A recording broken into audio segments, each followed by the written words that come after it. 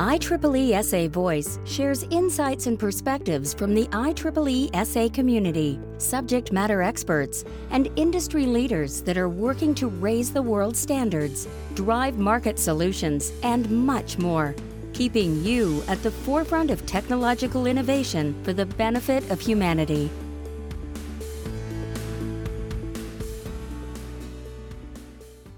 Hello, everyone, and welcome to the IEEE SA's Rethink Health podcast series. I'm your host, Maria Palombini, Director of the Healthcare and Life Sciences Global Practice here at the IEEE Standards Association.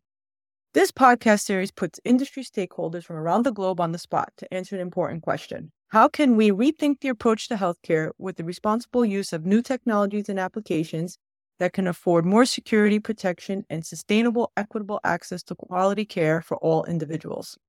We are delighted to bring you Season 5, the rise in demand for telehealth equity and accessible technologies, which we are presenting in collaboration with the American Telemedicine Association, ATA. The ATA is a nonprofit organization completely focused on advancing telehealth, committed to ensuring that everyone has access to safe, affordable, and appropriate care when and where they need it, enabling the system to do more good for more people. And we all like that. You can learn more about the IEEE Rethink Health podcast series and tune into previous seasons on ieeesa.io/health podcast, or just scroll through the Rethink Health podcast channel on your player.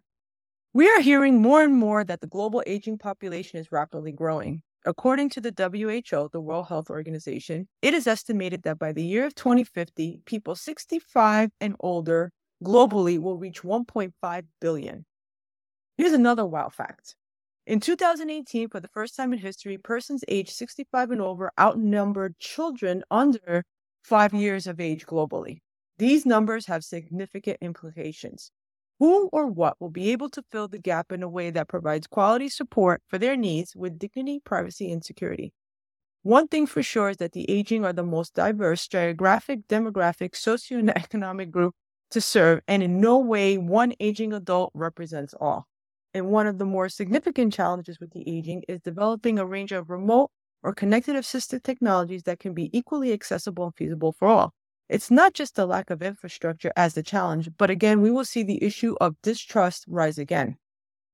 In Season 5, we are bringing the technologists, the researchers, the clinicians, advocates, and a host of other stakeholders who will discuss the rise in demand and need for telehealth, along with the growing concerns of addressing the challenges prohibiting equitable access, especially for the most vulnerable.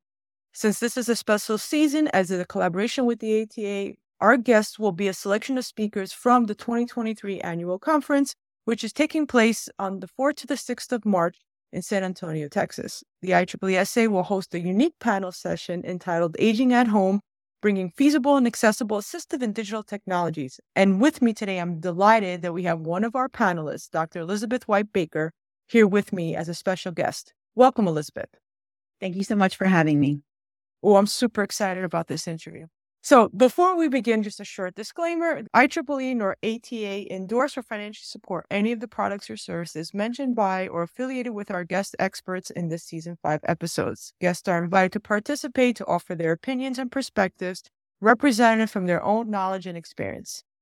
So we're going to go right into segment 1, which humanizes the experience. Well, Elizabeth, we'd like to just share a little bit about ourselves with our audience before we get to the core of what we're really here to talk about.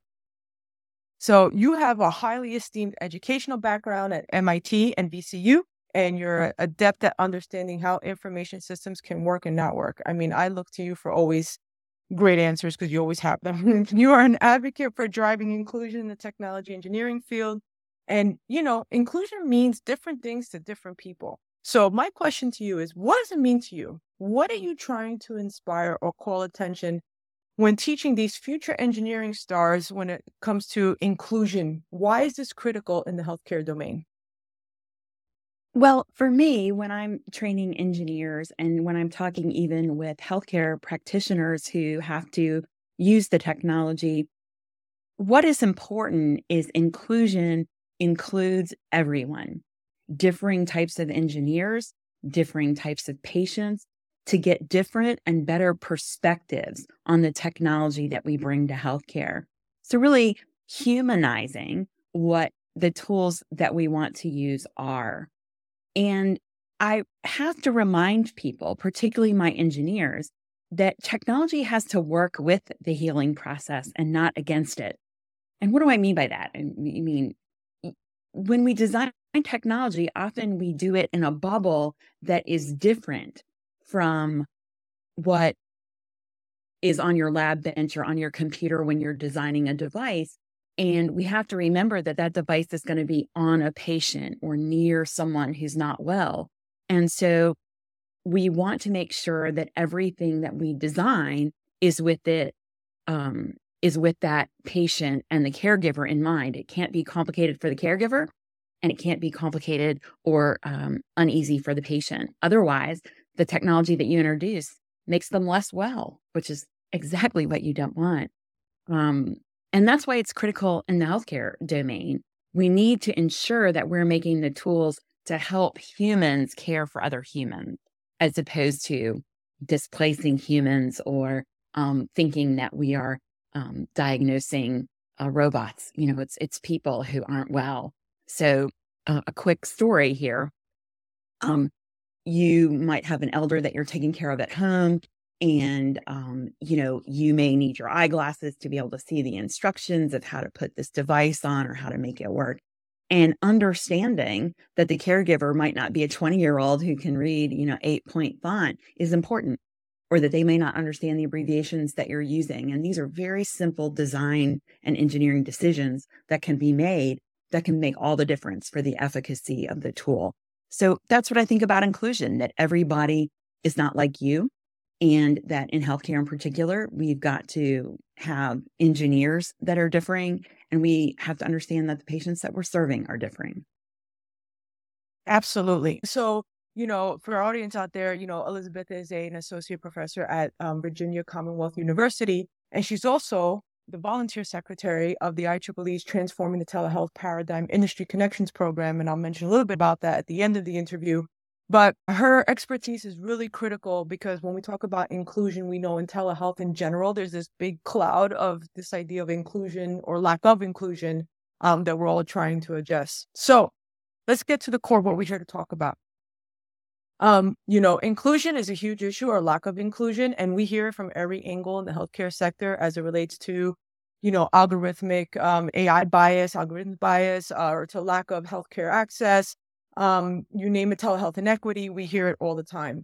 But when it comes to the aging population, inclusion is just as a critical issue, right? So when we look at the future of technology engineering, where do you think the field needs to start addressing this idea for inclusion for such a diverse population of aging adults? And how can these principles be embedded into either the design and development so that they can fundamentally assist the diverse needs of this aging group?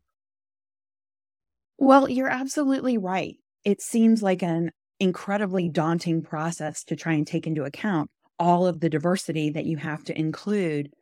But with respect to boiling it down to the simplest principles, we really need technology engineering, people like me who teach this and who train others. We need to address both the humans and the technology working together to maximize patient outcomes. And this is different than what we look at normally, because normally tech usage is just between a user and a computer. So the human-computer interaction is just two-dimensional. But in healthcare, you have the unique situation where typically you have three entities. You have the caregiver, and that can be the healthcare professional. It can be someone in the home. It can be both, the patient and the technology. So you have this triad that you have to consider, because the patient themselves is likely not going to be the only one. They're going to have this caregiver involved. And we don't look at that often enough. We don't look at the fact that there are three different entities involved, and all of them need to be considered when we're designing new technologies. And we have to account for all of them in the context that we're in, because ultimately we can design anything we want, but if it doesn't have utility, if it's not useful and nobody adopts it, you've just wasted your money in design. And we don't want to be engineers that design the things that only we like. We want to be engineers that design things that help people get better. And so I think that's where we really need to start looking, is that contexts can be the same. Homes, hospitals, where we get care can be generalized. And this idea that there are three entities involved can be generalized. And if you go from there, you can improve the tools dramatically. Absolutely important. Everybody forgets the caregiver when there is one, actually, because now the older generation is outpacing the younger generation. So I think there's going to be more of them and less of them to take care of them, unfortunately. Absolutely. So this brings me to an interesting scenario. The other day you had mentioned it about, Japan already being out there developing robotics to assist with the aging. Japan is probably at the forefront of having a larger aging population and kind of starting to try to address this issue because they don't have enough younger generation to take care of these older generation. And then simultaneously, I ran into an article by the MIT Technology Review article that mentioned that the national government of Japan by 2018 alone had spent well in excess of $300 million funding research and development for these kinds of robotic devices to care for older people. And they actually had one called Robear, which was developed in 2015. But it's been since 2015. There's all this money behind it, yet it's not normalized in care facilities or private homes. So we have a problem. So the question is why is something like this not taking off? If this is to be the trailblazing model to follow, what do we need to rethink from a techno solution, when it comes to care, especially when we talking, this could be for emotional support care, healthcare, et cetera, for this aging population? Well, I think that the key issue that we can start with is that often maximizing profit and maximizing health outcomes kind of work at cross purposes. And that is not always very helpful. We need to maximize both of these and not sacrifice one at the cost of the other. And so that's the answer, in my opinion, as to why these are not taking off, because what the current model that everyone's trying to follow looks to do is replace the human caregiver completely rather than augment the human caregiver. And what do I mean by that? Yes, there's a demographic challenge and there's no question. But if we can make the human caregivers more efficient and effective, we don't have to use the technology to replace them. We can use the technology to broaden their reach and make them more effective for both cost and efficiency reasons. So what you have to understand is that a lot of technology makes things transactional, meaning I give you this, you give me that. And that reduces friction and makes things more efficient. In healthcare, you can't really do that quite so well because healthcare isn't transactional, it's relational. I am here to help you get better. I am here to have you trust me. It's not sort of a one-off kind of thing that you can do with just technology. So I think we need to, this trailblazing model is important and we're about 80% of the way there. But I think the 20% is working on how to make this technology more relational, meaning how do we trust and believe, get the patient to believe, and the caregiver, I'll add, that this technology is actually working to make my healthcare better in the most efficient way possible, in a way that I can trust. And, it just behooves us in healthcare to think about both patient outcomes and profit maximization, but it can't be one or the other. And I think that's where we're really struggling. Absolutely. I think, obviously we all know there's not going to be a robot in every single aging person's home or at every bedside in an assistive care facility. Maybe one day they'll be commoditized that way, but it's something to think about. I also don't think that you need that. And what I mean is, even something that has less functionality than a robot, an Alexa, can go a long way in helping, say, guide animals, which we already have, help people's mobility around the house or to get things. And so it's just a design concern as well. So I don't think we have to have everything all at once, everything everywhere all at once, to quote the movie title. I think that we could roll it out such that we have great gains with maybe technology that doesn't have to be quite so doing everything. Yep, absolutely. Good point. Very good point.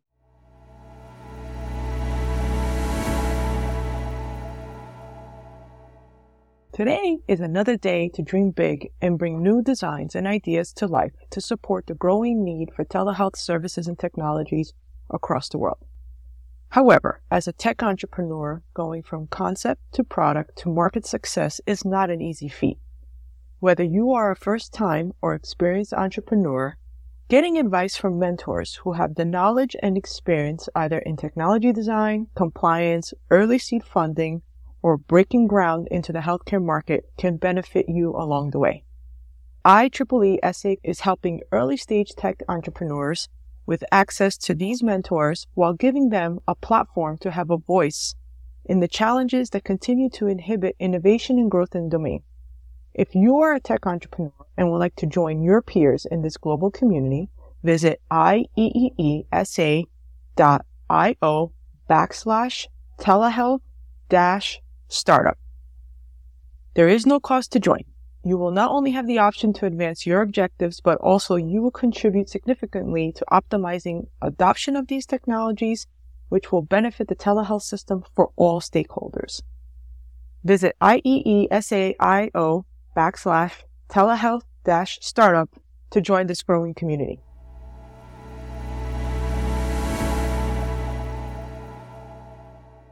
So a little earlier, we talked about inequity and lack of inclusion, obviously in the healthcare system, and this is, of course, being carried over into telehealth. Some people have argued, well, the issue is that these marginalized populations don't have access to adequate digital access infrastructure, so they can get access to digital health and telehealth services.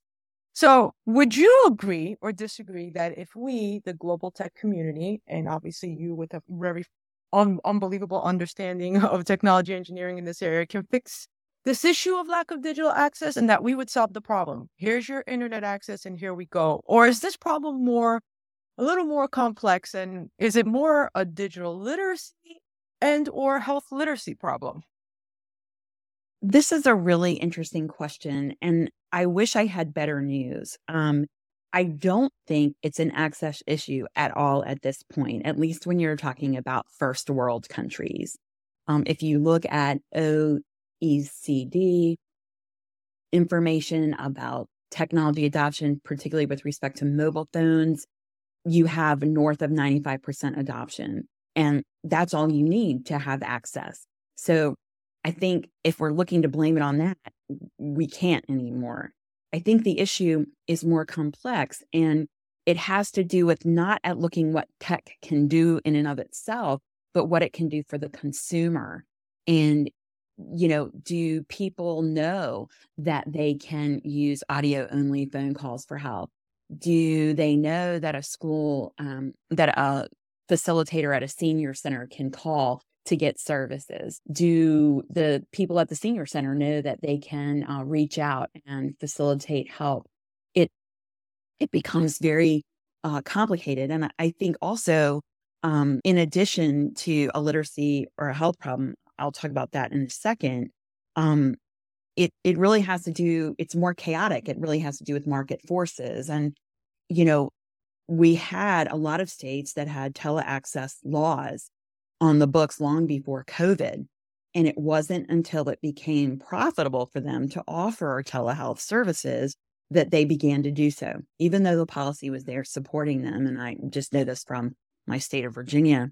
So I think blaming it on access is convenient. Blaming it on the user not being educated is convenient. But really, it has to do with harnessing access, education, and policy, the market forces all together to make the digital divide shrink. Absolutely. I think there's a good point there about digital awareness. I don't know if I would call it digital literacy, but definitely the idea of digital awareness is really, really important, especially for the aging. Well, and community-based care. I mean, at this point, for instance, we saw a lot of the deployment of religious communities to help with COVID vaccination. We saw a lot of social groups helping with healthcare. And I think particularly with the aging, that's going to become even more important as we get what I call upside down triangle, with the aging being so many more than the younger generation in terms of numbers. Absolutely.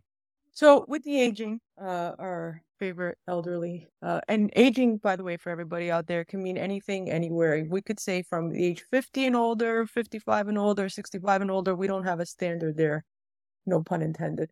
Well, even that's so funny, because even the United States, when you look at DHHS, the Health and Human Safety, they have aged, very aged, very aged. It's amazing. It's like this amazing range. You're just aged. I don't know if anybody wants to be classified like that on their healthcare documents, but it is a reality for all of us. So we know with this particular group, there's a major issue of trust, because a lot of things are changing, right? Technology is changing, how healthcare delivery is changing. So it is human nature that the less we understand something, the less likely we are to trust it. I mean, this is, I think, in every aspect, every generational gap. But this brings me to one of your areas of expertise, and around cybersecurity, right? The aging population is a highly vulnerable one. Not understanding like this whole digital landscape. Therefore, how do you see cybersecurity being a major element of the design in these innovations to a population of users who may not even understand what it means to be cyber vulnerable, and how to protect their digital and personal data when utilizing these technologies? I mean, what responsibility do you think engineers may have in this role? And maybe perhaps where do you think, if, policy has a role? Like, this is like another sort of complex area as well. Well, the good news is I think we've already solved this problem in one area of society, and I think we can transfer it. And so we already have very robust cybersecurity with respect to electronic commerce. We put our financial information online routinely, and it has robust standards to secure it. And I think that and a lot of people, this is not going to surprise anyone, use e-commerce without understanding how it works. Just because of the people I teach, I ask questions, and they have no idea about necessarily data transmission security or data storage security or anything like that. They just know that they can trust when they put their credit card in that it's not going to be stolen, and they'll get the goods that they have ordered. With respect to the aging population and cybersecurity, I think the engineers have all the responsibility, in my opinion, to make sure that the personally identifiable health information is protected. Now, fortunately, we have policies behind that. I think those policies most certainly need to be more sophisticated than they are, but they're a good basis. And so we can very easily secure health data transmission, and we can fairly easily secure health data storage, even if we decide to store it off-site in the cloud somewhere. We are starting to develop standards based on cybersecurity and compliance rules through the FDA. So what I tell my engineers is design it as if it were your parents' data at risk, because it is. Your parents' data is going to be at risk, right? Think about it. Think about what it is that you're trying to protect here. And in terms of policy, we need to get policies in place that force continued education, because the risks are rapidly developing. Cybersecurity is endlessly defensive. If you're not on the offensive, almost, you aren't well defending. And so we need to ensure that it's not a set it and forget it type of project, that cybersecurity with healthcare information is a program. It's something you keep working at and you keep looking at to protect your patients and their data. We can facilitate people trusting this. So the aging population, they won't use what they don't understand. That's probably true. Well, it's definitely true, says the person who didn't even use streaming television services until my kids kind of explained it to me a little better. Right?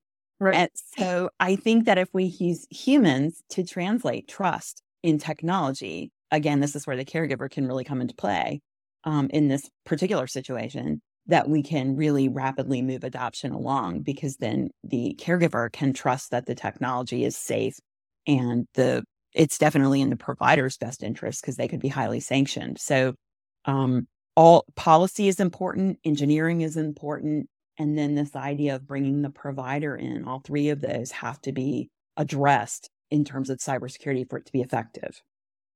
Absolutely. All very, very important points. You mentioned something interesting. I heard the term technical standard. So, which leads us to our next question. Where do you see the role of technical standards development to truly address some of these issues with security and accessibility? For our audience who may not all be engineers or in the standards development land, can you explain why the development of a technical standard can make these challenges seamlessly resolved to the end user while still fostering innovation for the designer and the developer? Absolutely. I'm asked this question all the time, particularly with respect to medical device design. And that is, why standards make it harder to differentiate your product, right? And so we don't want to adhere to standards because if we did, then someone could copy what we're doing and then make our innovation worthless. And I couldn't disagree with that more. There's certain things that we don't need to compete on. And in fact, if you don't, you're going to lose your ability to have your device adopted because it's not interoperable with anything. So what I'm going to tell you is that competition is healthy, but if you don't have rules or standards, you're not even going to be able to play the game. And so the idea that standards are available actually create a basis upon which you can focus on innovating on the things that will give you economic advantage, sustainable competitive advantage, as opposed to trying to differentiate on things that are going to make you uninteroperable, not able to play well with others. And in healthcare, it's too expensive. We can't afford to have things that don't work with other things. Like it's not going to work out. So I believe that if we are able to make the standards clear, that then we can have our innovators focus on things that truly make devices innovative, and we can compete on that more effectively for better interoperability. And therefore, more interoperability means more people adopting your product in the long run. Absolutely. I think that's really, really important. Plug and play, right? We want to make it easy. We want to make it, we want the information that we need to help ourselves, right? As patients and even as caregivers, right? Caregivers are managing patients' data all day long. So whatever we can make to help them help themselves is always really, really critical in the scope of better healthcare. Absolutely. Elizabeth, you shared so many insightful points today. Any final thoughts you would like to share with our diverse audience as it comes to any of the challenges, issues, any kind of needs to gain wider adoption of remote assisted technologies? What can we do as a technologist, a researcher, a clinician, a patient advocate, or any other stakeholder in the process, to contribute to a trusted and ethical system of sort of, care for these aging population? My final thoughts really tie back to what I said earlier in the podcast, which is that it's not strictly a technological problem. And we as engineers have to push beyond our comfort zone to ensure that we can embed trust in what we build, patient trust and caregiver and physician trust in what we build. And if we do that, if we push out beyond and we develop things that push the envelope and people are able to trust them, we'll revolutionize care. And a story about this comes from my own health experience. When I was pregnant with my oldest daughter, I suffered from a severe pregnancy complication that caused me to be hospitalized for 35 days prior to her birth. And I wasn't hospitalized for any other reason other than I needed to be monitored 24/7.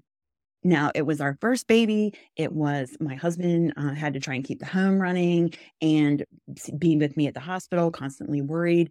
And I think that me being in the hospital made me less well. It made me more afraid. It made me less comfortable with just understanding that this was something that we just had to get through. And I think about how if we had had the technologies for me to be monitored at home, it was basically two sensors and a belt that went into a computer device that, I could have been monitored in my own bed. I could have been at home. I could have been much calmer. They always wanted my blood pressure to go down. I'm sure my blood pressure would have been down. My husband's and the other people caring for me would have been a lot less concerned.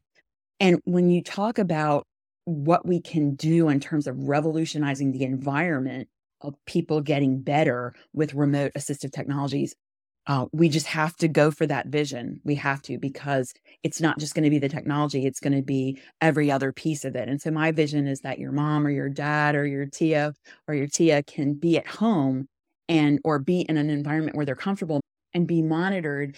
And you can have people, just like we monitor networks remotely, monitor patients remotely. And then if there's an emergency, someone can be called, just like we do. And so I think that's the vision of the future that I'm hoping that we see. And so for all of us, let's just build more trust and push beyond what we're comfortable with to make sure that what we develop falls into that category. Yeah, thank you for sharing that personal story. I think it resonates with many of us. Everybody has some sort of personal sort of journey that inspires them. But I think you've given us so many exciting points. And I think my favorite takeaway is design like you're designing for your mom and dad and your grandparents. And, sometimes that kind of just personalizes it, brings it down to home. So, thank you, Elizabeth, for joining me today, and also for being such a great volunteer and the great work you do on the IEEE SA Transforming the Telehealth Paradigm Industry Connections program. You are just a tremendous insight to me anyway. So I really enjoy having you part of the group. It's a pleasure, Maria. Thank you so much. And for all of you out there, if you would like to learn more about the telehealth program, it's an open incubation program, and it's really all these volunteers from all walks of disciplines come together to look at solutions to major challenges impeding equitable, sustainable quality, and secure access to the telehealth system. You can learn more about it at ieesa.io/telehealthic. And there's links from obviously the Healthcare Life Science Practice website. As I mentioned earlier, this season 5 is presented with the ATA. And if you want to learn more about their important education, awareness, and advocacy activities, their annual conferences, they do smaller conferences throughout the year. You can visit their website at www.americantelemed.org. A lot of the conversation and concepts we talked about today and throughout the entire season 5 series is really addressed in many different activities here at the IEEE SA's Healthcare and Life Science Practice, whether it's in standards, incubation programs, conferences, podcasts. We try to cover it all. And really our mission of the practice is aligned with the goal of this series is engaging multidisciplinary stakeholders and have them collaborate, build consensus, and share ideas and bring awareness and develop solutions in an open, standardized means to support innovation that will enable us to really get to this sustainable, equitable access care for all. If you want to learn more about the great projects going on here in the practice, visit ieesa.io/HLS. And a special thanks to you, the audience, for joining us today. We invite you to share this podcast with your colleagues and networks to help to get this information out to those who want to make a difference and contribute to the overall better healthcare for all. We thank you for joining us and keep doing the great work you're doing to improve our healthcare system. Tune in to the other episodes of season 5, featuring the experts and some of the speakers from ATA 2023 annual conference. Until next time, stay safe and well. On behalf of IEEE Standards Association and IEEE SA Voice, thank you for joining us today. For more information, please visit standards.ieee.org. We hope you'll join us again soon.